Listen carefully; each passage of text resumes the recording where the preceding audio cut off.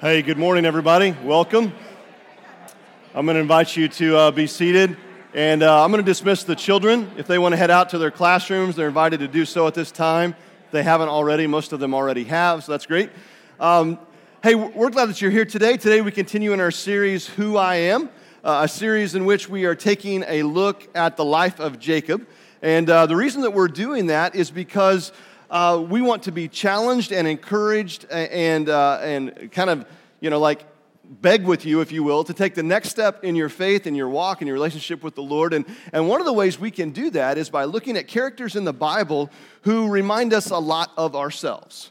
And Jacob is one such character where we look at his life and we look at the decisions that he made. We look at his family, we look at his faith, we look at all of those things, and often we look at his life and we just say, you know what, that is who I am as well. And we are a lot like Jacob. If you remember the first week of our series, we jumped in and we looked at the greater context surrounding Jacob. We looked at his grandfather, who was Abraham, his father Isaac, his mother Rebekah. We looked at his twin brother Esau. We looked at the family dynamics and the relationships there, how his father liked his older brother, his twin brother Esau, and his mother really liked him, and so they had this family dysfunction there at the very beginning and power struggles there. Esau was an outdoorsman, loved to be outside, was proficient with the bow, and Jacob liked to stay close to home. We talked about the covenant that God made with Abraham and Isaac and consequently Jacob. We talked about the birthright that Jacob buys from Esau, the blessing he stole from Esau when he deceived his father because of his poor eyesight. And in all of that, we learned an important thing. We learned that words matter, that words are important and they carry weight. And we talked about what it means for us to use words to build up and to encourage and to have people draw closer to the Lord, because we look at what we say and it impacts people. And then we looked at what it means for God's word to impact us. And his spoken word gives us life and meaning and purpose and direction. Last week we looked at the dream Jacob had. Right? I don't know if you remember if you were here, but Jacob was on the run from his brother Esau because he stole the birthright, and then because he stole the blessing, and then he used a rock for a pillow, and he dreamed of angels ascending and descending, and God came to him and spoke to him and reaffirmed the promise that he'd made to his grandfather Abraham and to his father Isaac and also to Jacob. And we learned that how Jacob's response to the Lord was to be aware of God's presence. He set up a memorial, a stone, as if to say something significant happened here in this place. And he renamed the place Bethel, which means house of God. And then he also responded by making a promise to God. And that's where we really saw that we are a lot like Jacob, right? Because Jacob's promise to God was, okay, God, if you do all of the things that you've promised that you will do for me, then I will do what you're calling me to do. And Jacob even sweetens the deal when he says, and God, I've got a great deal for you. I tell you what, everything you give me and everything you bless me with, I'll give you back a tenth. You should really sign up for that, God, right? And so we are a lot like Jacob when it comes to our commitments and our promises to God. God, if you will, then I will. It's very conditional. And that's the way we are. And so today we look at Jacob's story, and we pick up this story in Genesis chapter 29. And this is one of those texts that's probably at least PG-13 rated, okay? So this is one of those things where when you're just reading through it, if you have your Bible, you might kind of turn and look and make sure you're still in the Bible and not in the National Enquirer or something like that. This is just kind of one of those stories that we have in the Scripture. So keep that in mind as you grab your Bible or a blue Bible in front of you. If you open the Bible app, or if you go to the PCC app, and you can click on the Sundays tab and then the Scripture tab, and it'll take you to it. And we're going to be in Genesis chapter 29. In some form or fashion, I just want to encourage you to put the Scriptures in your hands this morning. One of the reasons we do that is because here at PCC, our mission is to help people discover and experience the life-changing love of Christ. And we do that as we look at Jesus' life, and we take his life as a pattern for our life. And in that, we prioritize being together. We hear and respond to the Word of God, and we strive to be a tangible presence of grace in our communities and in our world. And that's one of the reasons we want to look at the Scripture, the Word of God, is because we want to hear it. We want to respond to it. We want to see how God is leading us in this. And as we look at this part of Jacob's story, We will have the opportunity to respond in a number of different ways, and it may affect you in different ways. So as we start thinking about Jacob's story, I have a question for you, and this is audience participation, right? First thing is just you can raise your hand or not, and then I'll ask you a question that I want your responses to. But the first question is this: how many of you are looking forward to celebrating Thanksgiving on Thursday? Most everyone. Okay, you can put your hands up. How many are just not looking forward to Thursday? Okay, a couple of people. That's honesty right there. There you go. So those of you who are looking forward to Thanksgiving, what are you looking forward to? What's one of the things you're really looking forward to? And this, just tell me. Food, family, football. Got the 3 F's going. What was that? That's all there is. What was that? Weather. Florida climate. Oh, I got you. I'm with you. How many are traveling? Great. Have a great trip. If you're sticking around, you're supposed to be here on Sunday. That's why I was asking. But anyway. No. What are those things that you're looking forward to? The 3 F's, I guess that covers it. I'm going to land on one of those 3 F's, if you will. Family. Now, family is great, and family's not great, right? If we're just being honest, time with our family is a wonderful time, and time with our family is a very difficult time. I know that's true in my family because I am there, right? Time with the family can be both rewarding and frustrating. It can be exciting and exhausting all at the same time. And if we step back and look at it, every family has a certain amount of dysfunction within it. I was reading a story where a guy said that he believes that his family is responsible for putting the word fun in dysfunctional, right? That's just the way he views his family. So far in our exploration of Jacob's life, we've seen some of this dysfunction, right? How the parents were divided and how they loved their children differently and all those different things. But today, in Genesis chapter 29, beginning in the second half of verse 14, it seems that this dysfunction is just kicked up a notch, right? And this is where it really starts to get a little strange, or a lot strange, if you will. So we're going to look at this text, Genesis chapter 29, beginning in the second half of verse 14. Hopefully you're following along in your Bible. It'll be on the screen in front of you as well. It says this: after Jacob had stayed with him being Laban, we'll get to that in a minute, for a whole month, Laban said to him, "Just because you are a relative of mine, should you work for me for nothing? Tell me what your wages should be." Now, Laban had 2 daughters. The name of the older was Leah, and the name of the younger was Rachel. Leah had weak eyes. Okay, time out in the text for just a second. What does that mean? There's a lot of debate on that. People who are a lot smarter than me completely disagree, all right? It meant some people believe that she had poor eyesight, right? And she just couldn't see, so she was always squinting, and it made her have weak eyes. Other people would say that she's just not very pretty. She was weak to look at in the eyes. Does that make sense, right? Especially when compared to her sister Rachel, the very next thing. But Rachel had a lovely figure and was beautiful, right? So there you go. Verse 18, Jacob was in love with Rachel and said, "I'll work for you 7 years in return for your younger daughter Rachel." Laban said, "Well, it's better that I give her to you than to some other man. Stay here with me." So Jacob served 7 years to get Rachel, but they seemed like only a few days to him because of his love for her. And everyone said, "Ah," right? There you go. Then Jacob said to Laban, now let's get rid of the "ah" part here. Okay, thanks, Jacob.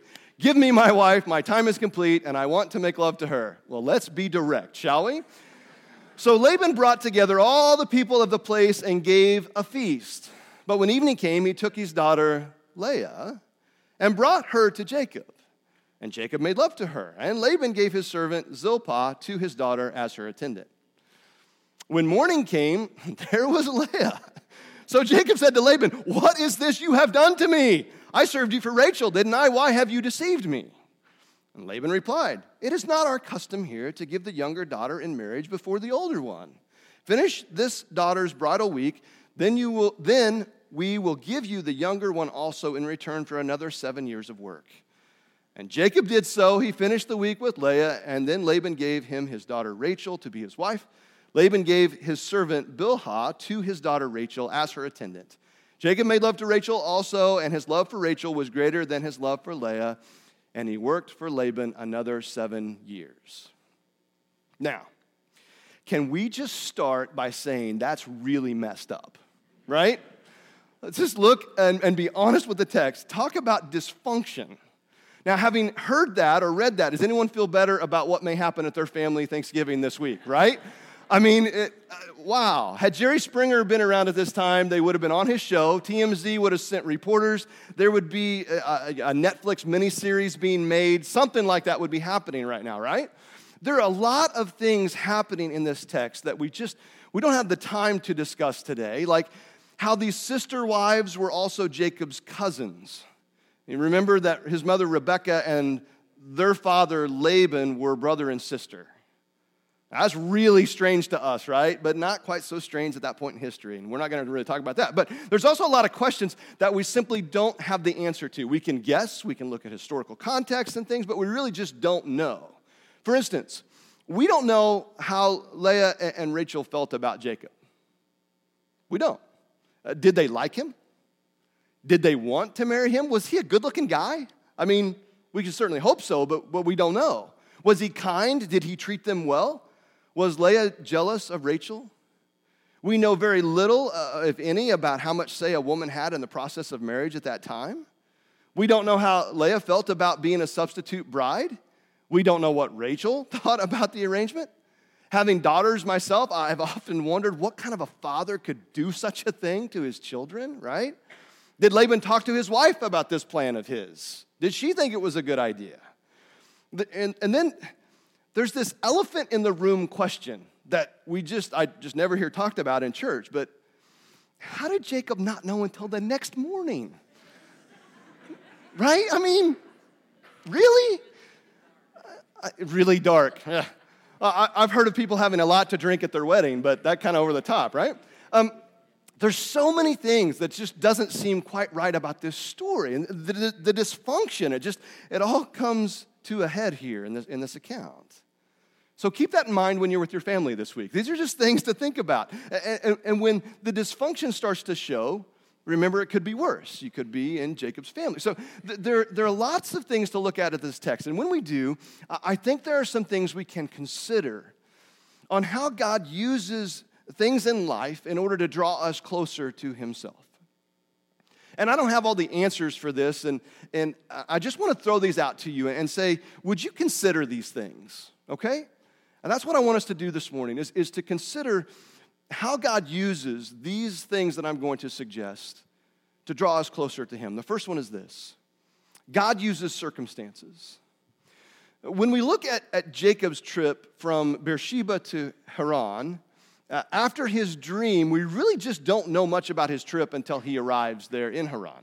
In the first 14 verses of chapter 29, if you were to read that quickly or just scan through it, here's what you would find. We see that Jacob just happens to arrive in the right place at this well, and he just happens to run into shepherds who just happen to know Laban, and who should just happen to come along at that time is the lovely Rachel, right? And we can either look at those things as, wow, that's great coincidence or luck, or we can see it as God using those circumstances in life to move Jacob along the path to draw him closer to himself. But it doesn't always work, does it?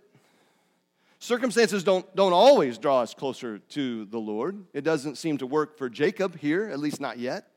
It doesn't always work in our lives. Often we're like Jacob. We have our own agenda and we take matters into our own hands. We're looking for an advantage. We're trying to shape the circumstances to be favorable for ourselves. And yet what often happens in our life, as it did in the life of Jacob, God uses these circumstances in ways that we cannot imagine to draw us closer to him. My wife and I have prayed often, God, help us learn what we need to learn in this situation so that we don't have to go through this situation again.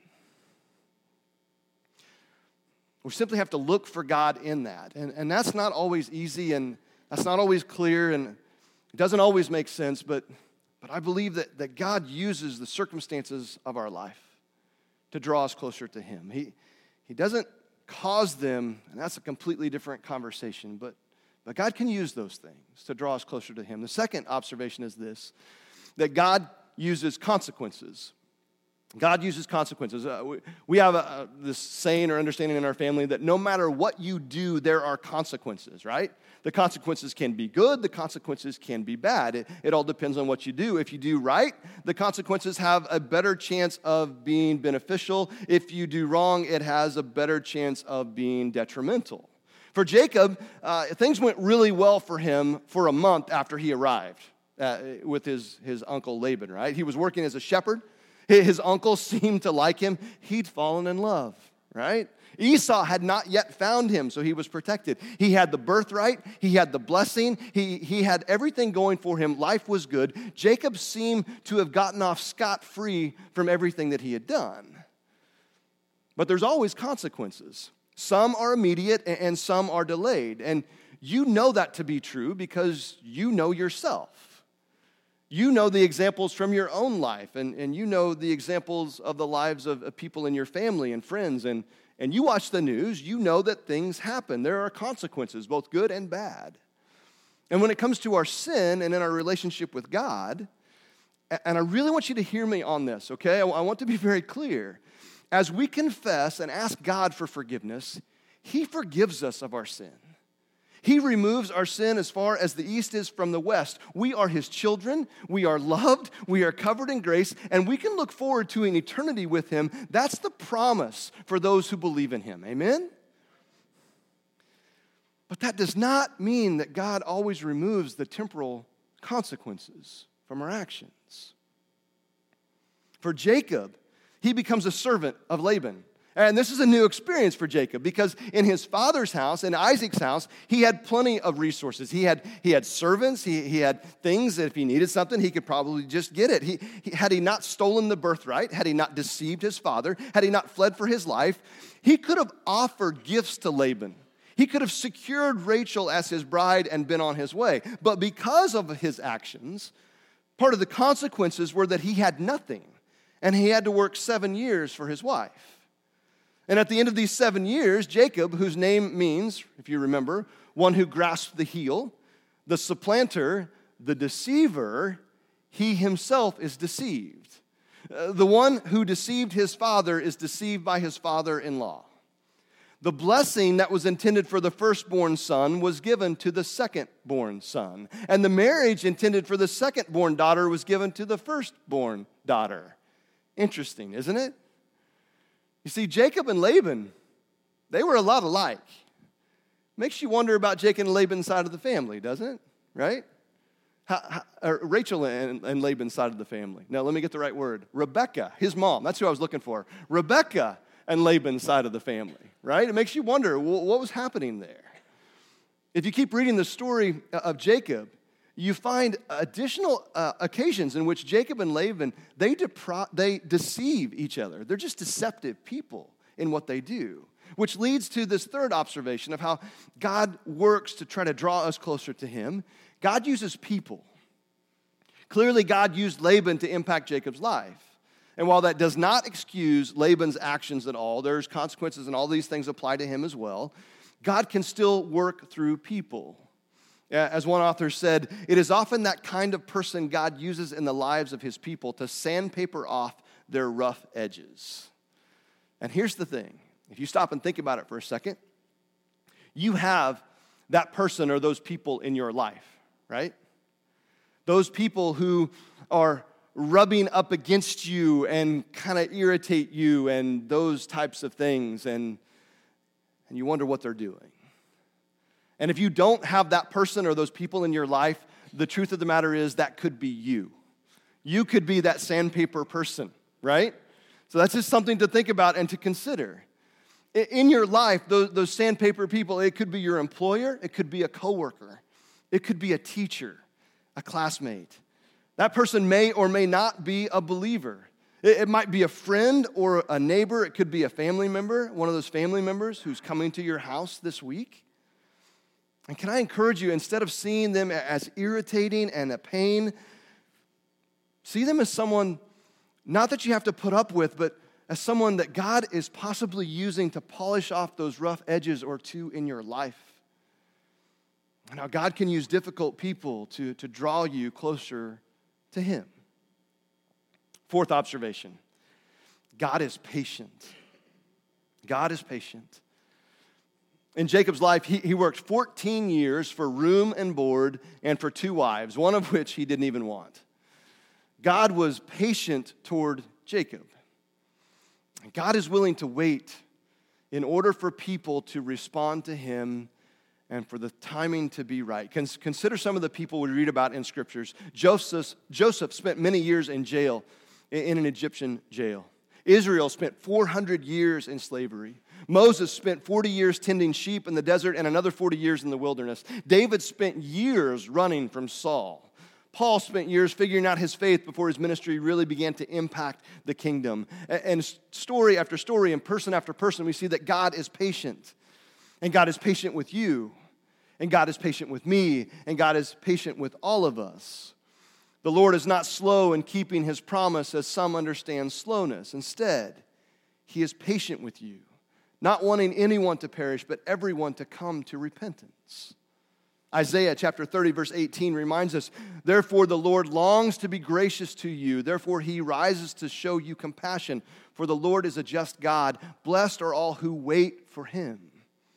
2 Peter 3:15 says, bear in mind that our Lord's patience means salvation. You can be walking with the Lord and the Lord can be slow to act as we see it. You can be far from the Lord and the Lord can be slow to act as we see it. God is patient with all people. And this leads us to another observation, that God gives grace. When you look at Jacob's life, if we're just seeking justice, it doesn't make a lot of sense. His story doesn't. And what that points to is that how God's grace shines through the life of Jacob. There's nothing recorded for us in this passage that indicates Jacob seeks the Lord. Even though he's facing some difficult life decisions, he never seeks God's guidance, but he's graciously led to the spot where he connects with his family to be at the right place at the right time. He commits to working 7 years. He commits to marrying Rachel. He then commits another 7 years of work to Laban, and he doesn't seek God's guidance at all, at least not that we can tell. And yet, God continues to pour out grace in Jacob's life. Jacob, if you read ahead in the story, you find that he had multiple sons and multiple daughters. He is well off financially. Eventually, he does return home to Canaan. And all of those things are an example of God's grace manifesting itself in his life. And can I tell you that God wants to give you grace as well? You see, I believe that God wants us to see the circumstances and the consequences and the people in our life as opportunities for us to grow and to take that next step in our faith, to be reminded of his patience so that we can know that we're receiving the transforming grace that only comes through Jesus Christ our Lord. God wants to give us grace. And in saying that, I also realize this: that doesn't make our circumstances or the consequences or the people in our life any easier to endure or to understand. It's not a magic, everything's better, right? There are things about this life and things about people and things just in general that I simply don't understand, and I find myself asking a lot of questions. Things like why a healthy 34-year-old doctor dies suddenly, leaving a wife who's pregnant with their first child. Why one family here at PCC has endured the death of 3 close family members in the last 4 months. Why are there mass shootings? Why is there so much addiction and deception and dysfunction? Why is there hatred and racism and segregation and degrading of those who are different? Why do leaders use fear and abuse power to maintain their control? What does it say when a huge group of people feel like their best option is to walk over 1,700 miles to another country in hope of a better life? Why are children begging for food and lacking education opportunities in places like Honduras and in Haiti and in cities all across the United States, including Trenton? Why are families struggling and marriages failing? Why is debt skyrocketing? Why is the church viewed as a place that is doling out guilt and judgment and corruption and shame instead of a place that's showing God's love and grace and mercy and forgiveness? Why do we always feel exhausted and busy? Why does it feel like darkness is winning?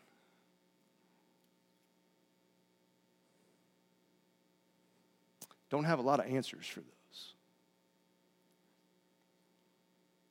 Which makes what I'm about to say maybe sound trite or shallow or unfulfilling. But I'm going to say it anyway. God is still God. And He can work through all of those circumstances and all of those consequences and all of those people to bring about His glory. And even though it may sound trite, it doesn't make it any less true. I have faith, and I have hope, and I trust that God is still God, even when it doesn't look like it, even when it doesn't feel like it, even when it's not fair, and it doesn't make any sense. Because I believe that the Scriptures tell us, and I've seen it as well, that the light of Jesus shines in the darkness, and the darkness will not overcome it. Amen? And here's the thing. We, as His children, are called to be that light. Don't miss that part of the story, because we can be all excited about God being, He's called us to be His light, to shine into this dark world, trusting in His word, proclaiming His love and His grace and His mercy and His forgiveness, because it's not about us, it's about Him. And we focus in on Him, and we praise Him, and we give Him the credit and the glory and the honor. God desires for each of us, for you, to respond to Him, to surrender to Him, to discover and experience His grace and His life-changing love in your life, to rest in that grace, to find joy in His mercy, to find hope in His forgiveness. And that's what He offers to us. He offers you Himself, which is that which we have the most to be thankful for of all other things. And it's what we invite you to respond to this morning. The band's going to come, and they're going to lead us in a song where we have the opportunity to stand and to sing or to pray or to just worship in whatever way God is calling you to respond to Him this morning. And it could be that you're here today and you want to respond to the Lord by receiving Him as your Lord and Savior, to confess Him and to make Him the Lord of your life. Or maybe today's the day that you desire to be obedient in baptism, or to ask someone to pray with you, or to be a part of a church family where our strive, our focus, our desire is to just be more like Him and to shine the light that He has given us into the world. We want to invite you to respond. In just a moment, there's going to be people over by the cross who they themselves have responded to God's call in their life. And that doesn't mean they're perfect and they have it all figured out and they have all the answers, but they're more than willing and more than happy and desire to pray with you and to encourage you and to walk with you.